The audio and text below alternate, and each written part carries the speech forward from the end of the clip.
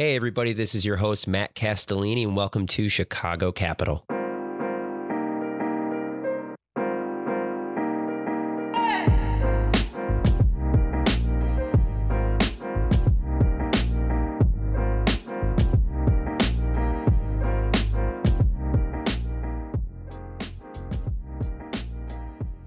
We have a great episode lined up today, but before that, a word from our sponsors, World Business Chicago. As the City of Chicago's economic development organization, World Business Chicago supports founders and our local startup ecosystem with their flagship programs, like the Chicago Venture Summit, Startup Chicago, Think Chicago, and Venture Engine with the Illinois Science and Technology Coalition. Follow WBC on LinkedIn and Twitter to learn more on why Chicago thrives as a global destination for founders, innovators, and investors. Rich, how are you? Great to have you on the show. I'm doing well. How are you, Matt? I'm doing well. I think it's always great to start out with a rundown of your background, a rundown of, what led you to starting New Era ADR. And just want to say at the outset, I believe you're Alumni Ventures portfolio company. So it's great to have a Porco on the show. But we won't play favorites here. I'm still gonna ask the grilling hard questions. So just to be aware. But yeah, no, it would be great to get the background of yourself and the founding story, I guess, of the company.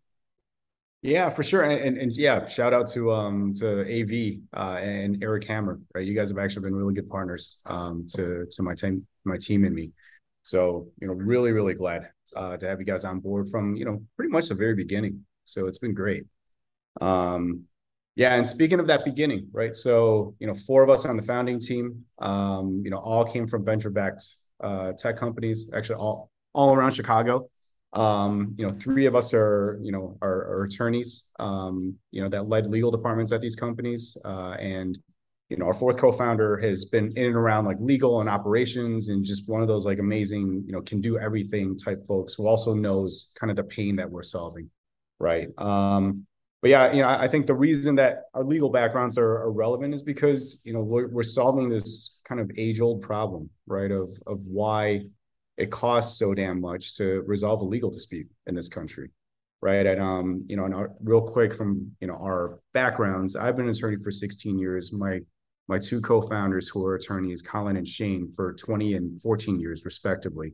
I've had a little bit of a kind of unconventional legal career. Started at a law firm, did that for a year, quickly realized that's not what I wanted to do.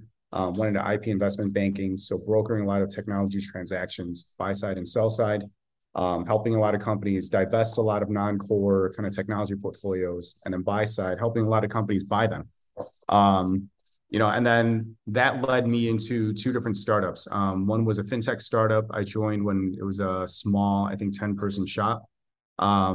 Joined them as general counsel, but kind of worked across the business, helped grow that over 3.5 years. And then we sold that actually to Chicago Board Options Exchange here in Chicago.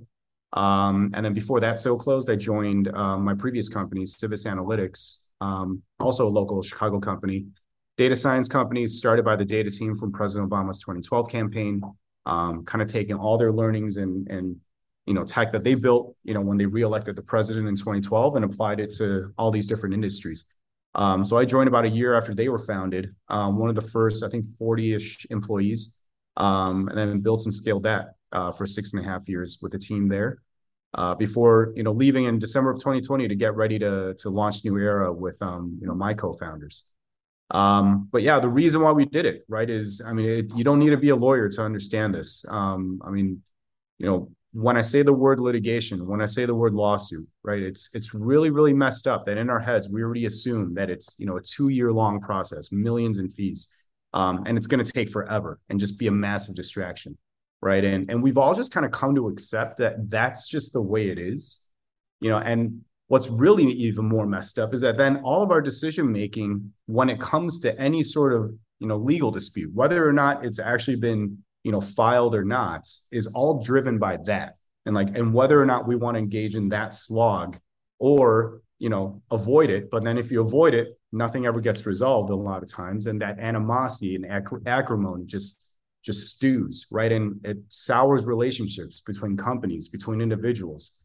And so our premise was, it actually doesn't need to be that way, right? And we personally have experienced this problem internally, right? We've managed our own fair share of lawsuits at our companies. And, the only thing that our CEOs ever say to us is like, hey, like, this is a massive distraction. I'm done. I want it done. They don't care about the evidence. They don't care about arguments. They don't care about chances of winning. They just want it resolved. So because it's going to be a distraction. And sometimes they might want to know how much it's going to cost. Right. And so our premise was the current systems that are set up, our court system, current arbitration systems, they lend themselves to these long extended fights. So we basically said, let's create, a brand new platform, that kind of takes the place literally of the court system or traditional arbitration. Right. And on our platform, you're going to get a resolution in 60 or 100 days. Right. Versus, a year plus, probably more at arbitration, 2+ years, way more. Right. In litigation. I mean, one of my co-founders, Colin, has a story where 6.5 years of litigation, 1.2 million in fees. They settled for $30,000. Right. And it was what his client said that also helped trigger this, which is, at the end of 6.5 years, what's really messed up is that I still haven't gotten a chance to tell just the judge what happened. Right. And so that's kind of the founding premise. But what we did was we built this, create our own set of rules, ran it by countless litigators, arbitrators, judges, to make sure that it was, had rigor. But, you'll get a binding resolution in 60 or 100 days, still from some of the most experienced arbitrators and mediators in the country. So therefore we can say it's 90% faster and cheaper, but the quality of your resolution is going to be just as good. And all of this takes place fully online, fully digitally. So you don't have to fly lawyers in town. You don't have to fly elsewhere. Everything simply just works. And we built a platform to kind of manage, that entire process. So that's kind of the foundation, right, of what we built. And kicking off, I guess, is it mainly used by corporations? Is it used by individuals? Is it sort of a mix? What's sort of the use cases today, and how do you see that changing in the future, if at all? Good question. It's built across the board for use across the board, right? Certainly, corporations, are using us heavily, and by using, right, what's really cool about our entire business is to adopt us. It's the easiest thing you've ever implemented that's going to save you like 90% of your time and money, right? Because you literally change your contracts. So at the end of every contract you've ever signed, any terms and conditions you've ever clicked through, there's always a clause that says, if we have a dispute, this is where we're going to resolve it, right? The courts in Chicago or wherever. People just change that to say we're going to resolve it at New Era ADR. And that means for all your future cases, you've saved, up to 90% in time and money. So certainly companies are doing this, but individuals, we're actually resolving a lot of things, disputes involving just individuals, right? And that was always part of the plan, was like, the legal system right now is so inaccessible to people. It doesn't even matter if you can afford to hire a lawyer, but especially, to folks who can't. This is applicable, all across the board, right? And so from an individual standpoint, we've actually resolved a lot of cases, disputes on college campuses, right? Around like Title IX disputes, and resolved them in a way where like all parties, actually had good reviews and like had good feedback about the platform. There was actually a really, really good case recently, right, where an individual actually, filed a claim against a large corporation. But what this process allows for is it allowed for the two sides to actually come together amicably, right, and actually hash out details, because they know that neither side is actually trying to create a bunch of unnecessary pain, just because of the rules that are in place in these other places.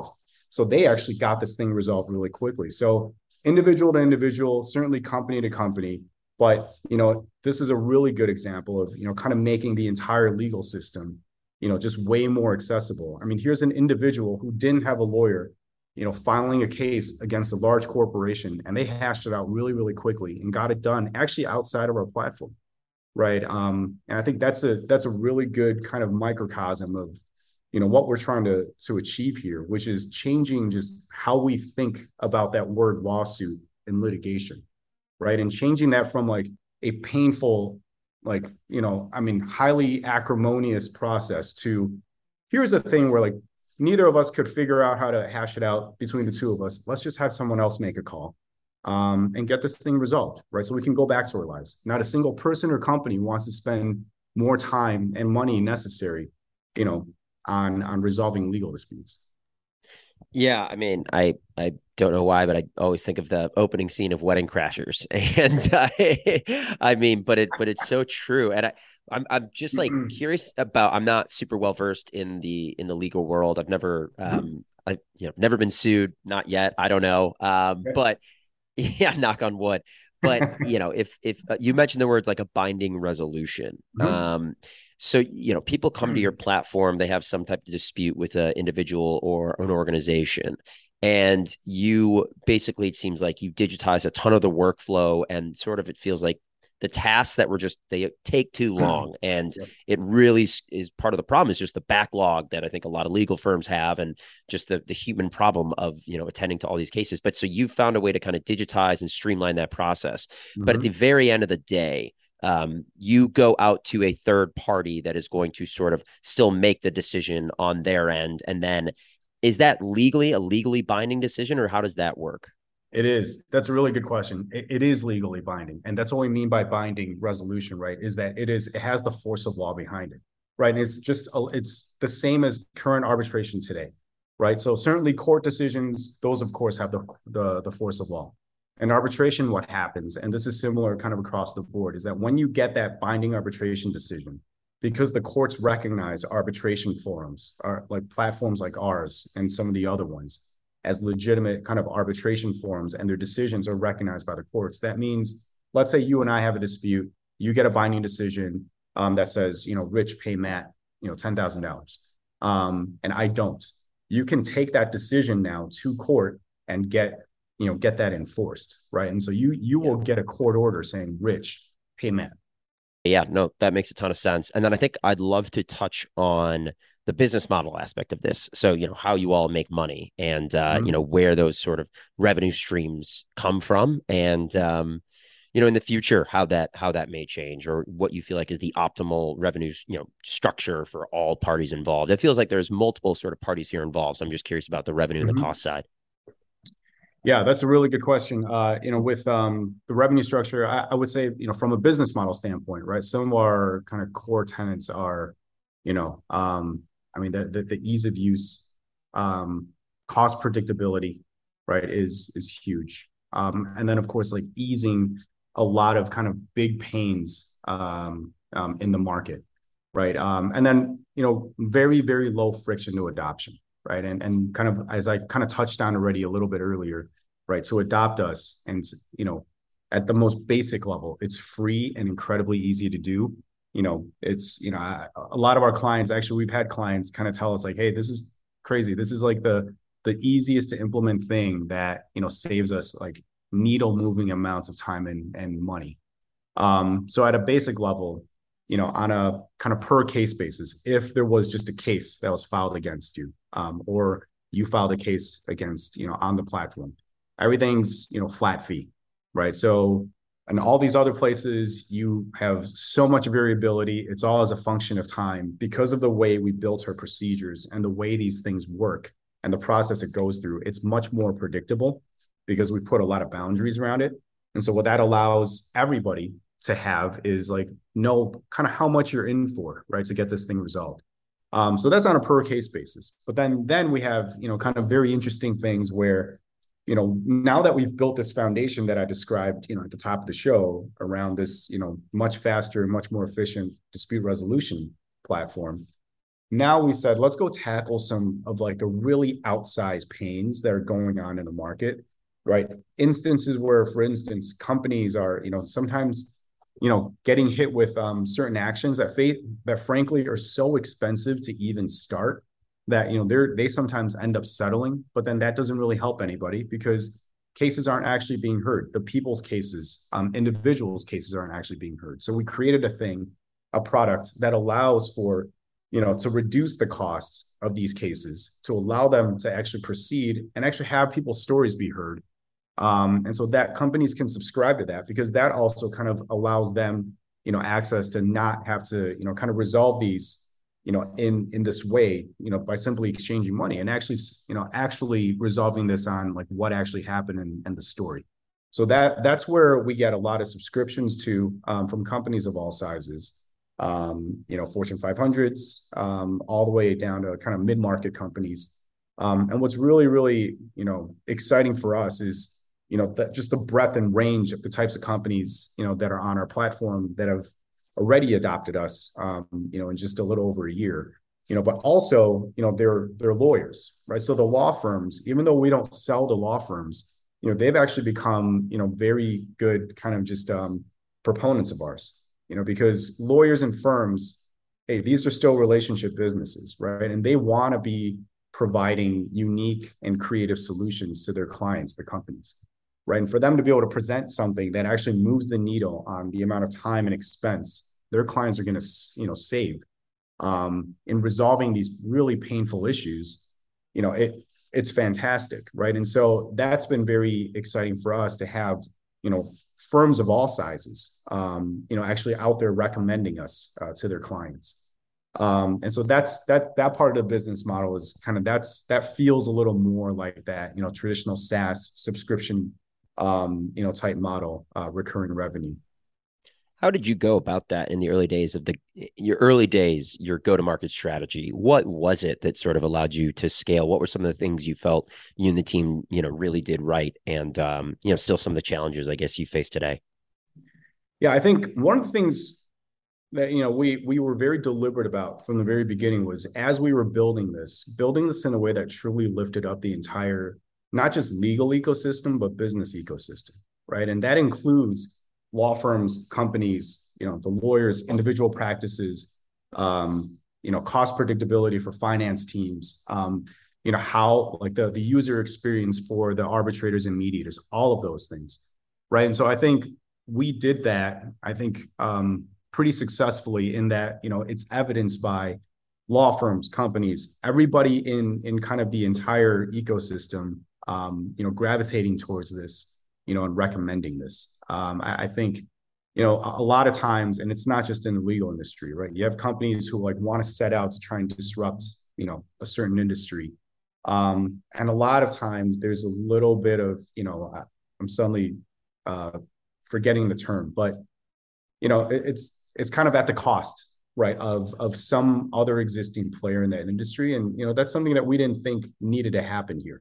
Right. Because when at the end of the day, when that fundamental premise is we are going to resolve our differences faster, more efficiently, and frankly, stay friends after, that's good for everybody. And then market wise, are you all in every sort of market, in the country? Did you start Yep. in Chicago? What's been kind of the sort of geographical footprint? Yeah, it's been US, but all across the US, right? And like fortunately or unfortunately, we live in the most litigious country in the world. And so the US market is plenty big enough, for us to tackle, and work within, to build, a sizable business. But yes, disputes by nature are kind of, across states, right? In so many cases. And so it's kind of hard to like geographically focus.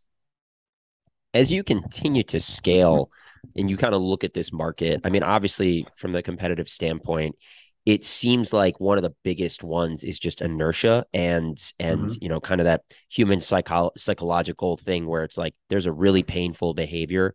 Yep. It's a real sort of I'm blanking on the word, but it's a situation where people sometimes don't, even when there's a better, more streamlined option. Sometimes they don't go for that because there's just a way things have always been done. Mm-hmm. Do you feel though that in the future, that will change as a platform like yours scales? Does there still need to be some, you know, more public kind of knowledge base around this process so that in 20 years from now, people do think that technology is the way to go when I have some really, really kind of emotional, argument or something that needs to get solved. So I'm going to use a platform as opposed to, a strong or high powered attorney or something like that. Is that Yep. where you see this going in the future? Yeah, well, keep in mind, right? Our platform still includes all the same players as the current systems, right? So when people sue on our platform, a lot of times it's they're still represented by lawyers. And there's still this human arbitrator and mediator in between, which is kind of like akin to a judge, right? And so the look and feel of that in terms of the actual like process itself isn't so radical that I think people, have to be, kind of have to have it explained to them, right? But I think two areas. One is from a technology standpoint. Fortunately or unfortunately, COVID's really accelerated that, not just in the legal industry, but kind of across many industries, right? That like, hey, a lot of these things that we thought had to be done a certain way in person and whatever, has actually been a lot of times better or just as good, right? Virtually and online. And so that part's already unlocked that. And we're definitely not looking at that as like a 20-year horizon. It's probably like at most like one more year, right? In terms of, and fortunately, that's never been a hurdle anymore. In terms of people wrapping their heads around, hey, can I get these legal disputes resolved virtually? The other element is, kind of the much faster process. So that part, fortunately, people are getting it. And that's one of the really exciting things going back to your, inertia question is, I think lawyers, and I am one, right? Like we're naturally kind of risk averse people. And so the early inertia has simply just been, getting people to kind of due diligence on it and research, how we're going about achieving resolutions in 60 days. And fortunately, after they do that, they then adopt us. And so what's great is, we're actually seeing some of that inertia kind of break. I call it friction, right? Evidenced by large companies already adopting us, medium-sized companies already adopting us, law firms recommending us, right? And this is all after they've done, their own pretty intense, lawyer diligence.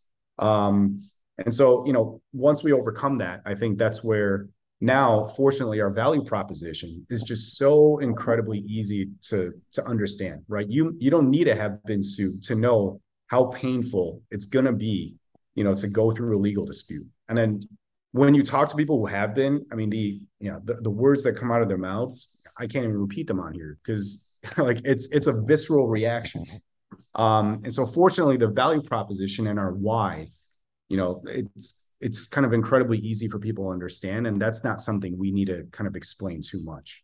And it does feel like you are, in a sense, sort of leveling the playing field a little bit for everybody. And I've watched enough episodes of Suits to know that a lot of the time it can feel like you're in a position where, the party you're going up against has way more resources than you.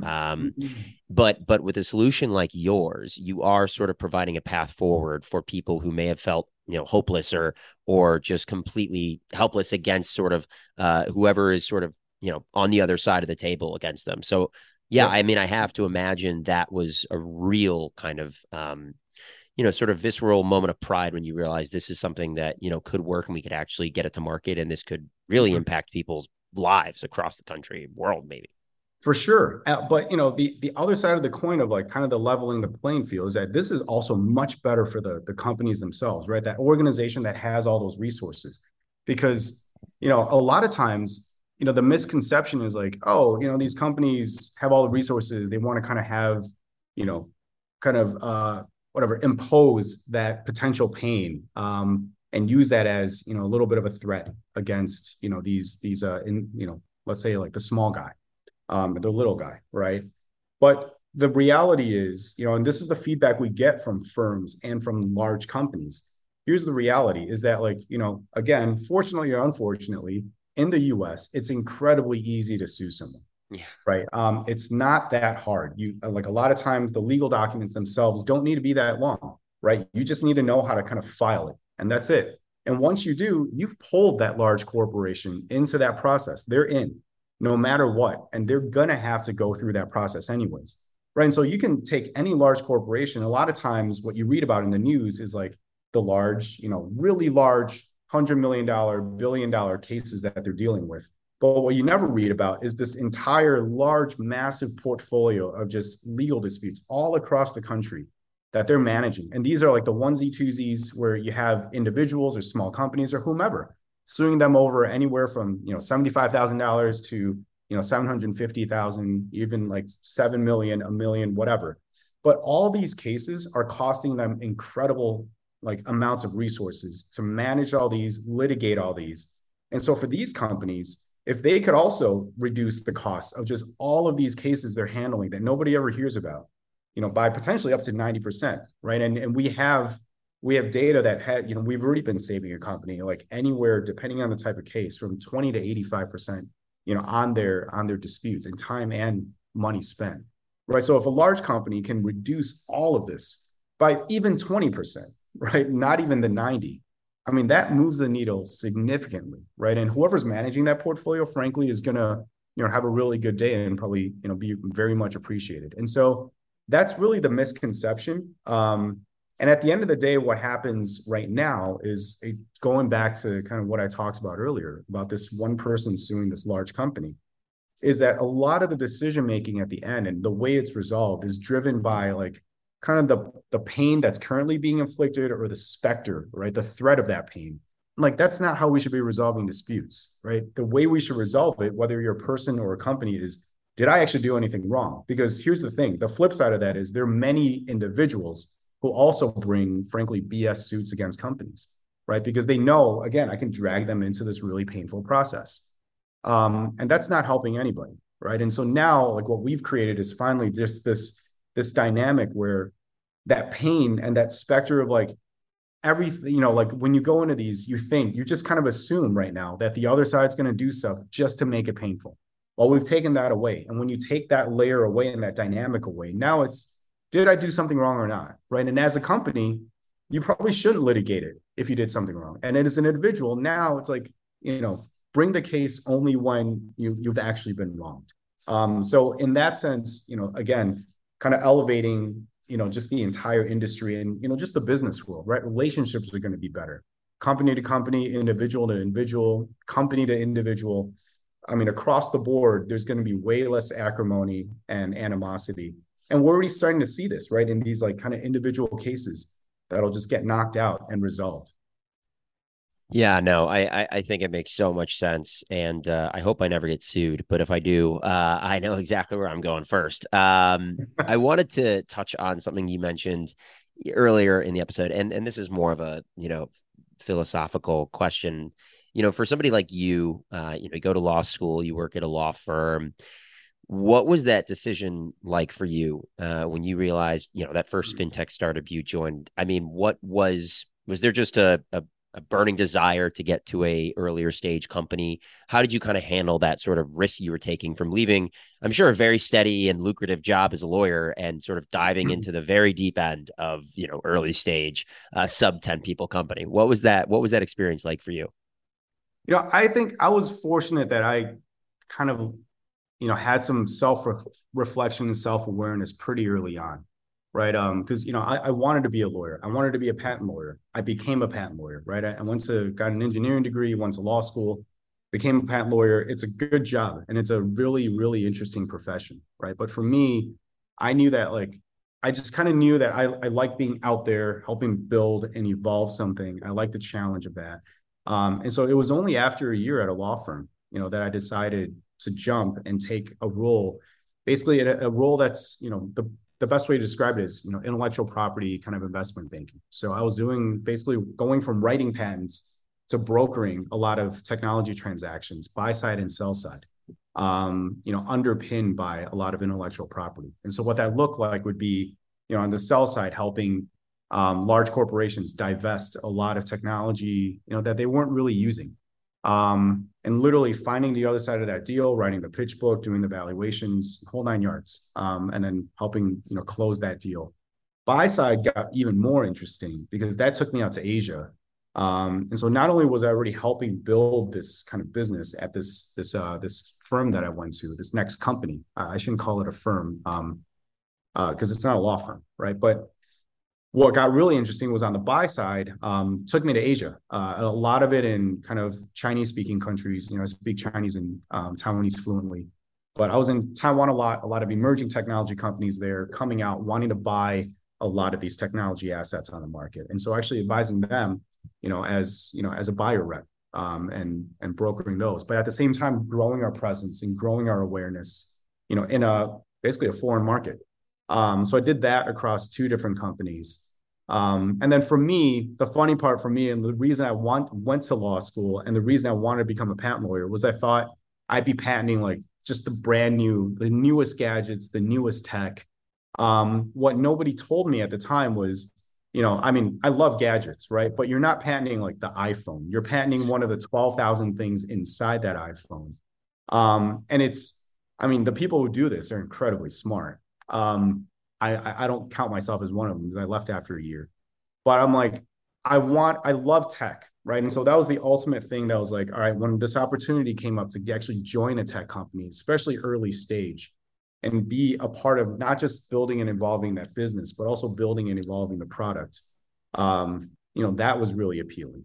And so even though I joined, both these companies as, kind of general counsel, always, my best days, my favorite days were always the ones where I was working across the company, whether it was with product, with sales, helping actually improve sales motions, at both companies, advising on product and actually, being part of a lot of product discussions, because a lot of the things that I did, especially as a lawyer, I'm not one of those that likes to just write policies and just have a bunch of rules in place, especially in a tech company where you can actually kind of make it part of the product, right? And it's much more easy for people to, kind of adopt these things when you just productize it. And so long story short, that's what took me to the tech world, was actually being able to be part of these early stage, innovative ideas that I could get excited about, and then helping kind of evolve those. And so that was, my previous two companies. Yeah, I mean, it's one of those things where once you connect the dots after the fact, it actually makes a ton of sense that this is exactly where you'd be. I'm sure at the time, it wasn't as clear where this would all end up, but I think now it makes a ton of sense. Well, I'd love to finish up by just chatting about, any big, anything big on the horizon for new Air ADR for the rest of the year, or, in the next 6 to 12 months, anything you guys are looking to accomplish. I know you had a funding round last year, so, probably nothing on that front, but anything major, what's sort of the next big push you all are looking to make? Yeah, I think, like you said, we did close that round. We're fortunate that we've, kind of been running a pretty efficient business since day one. And so from certainly that cash position, we're in a good position. So we've been, kind of focused on spending time building the team, bringing in a lot of, frankly, just superstars. So we're really, really fortunate to have, now a team of 12, soon to be 13, across the business, people who can build and stand up entire functions within a company. Like that part's been really, really exciting. Right. And then of course, over the next year, it's really kind of refining the sales motion. Like we already have a good sense of it. It's breaking that friction that we talked about. Like everything that we'll be doing is to keep building that trust with, even more attorneys and the even more of the legal market, right? So that way, we overcome that hesitation that, everybody has, but especially I think lawyers around like that fear of being first, right? But fortunately, they're not first anymore. There are many kind of large players who've already adopted us, and so now it's okay. How do we kind of keep, accelerating that? On the product side, that's where things will also get, much more interesting, right? We're really starting to sharpen kind of the rest of the, true kind of technology roadmap, right? Because as you can probably gather from what I said earlier, part of, our innovation has to be not necessarily like the business model and the process itself, but then the tech is a huge component to that. What we built, what I described earlier, was just table stakes, right? It's bringing in, tech industry engineering principles and design principles to the legal world. With a heavy focus on usability, UI, UX, the whole 9 yards. But now it's okay. Now let's figure out, some of the really, really interesting things that we can do with this platform. That basically all of it geared towards helping provide, information, or helping, provide signals and guidance to get people to resolve their differences faster. Awesome. Well, we are very excited to see what's next on the runway for new Air ADR. And as I said, very proud to to be able to interview a a great portfolio company. And Eric's one of my favorite folks here at Alumni Ventures, sit right down the hall from him. So wish we could have gotten him on this episode, but I really appreciate you coming on and telling us the story of New Era ADR. And like as I said, would love to have you back on the show whenever that next major milestone happens, and talk more about how the business is doing. So thank you so much for hopping on Chicago Capital. Can't wait to do it again soon. Yeah, likewise. Thanks so much for having me. This is great. Take care. All right, take care.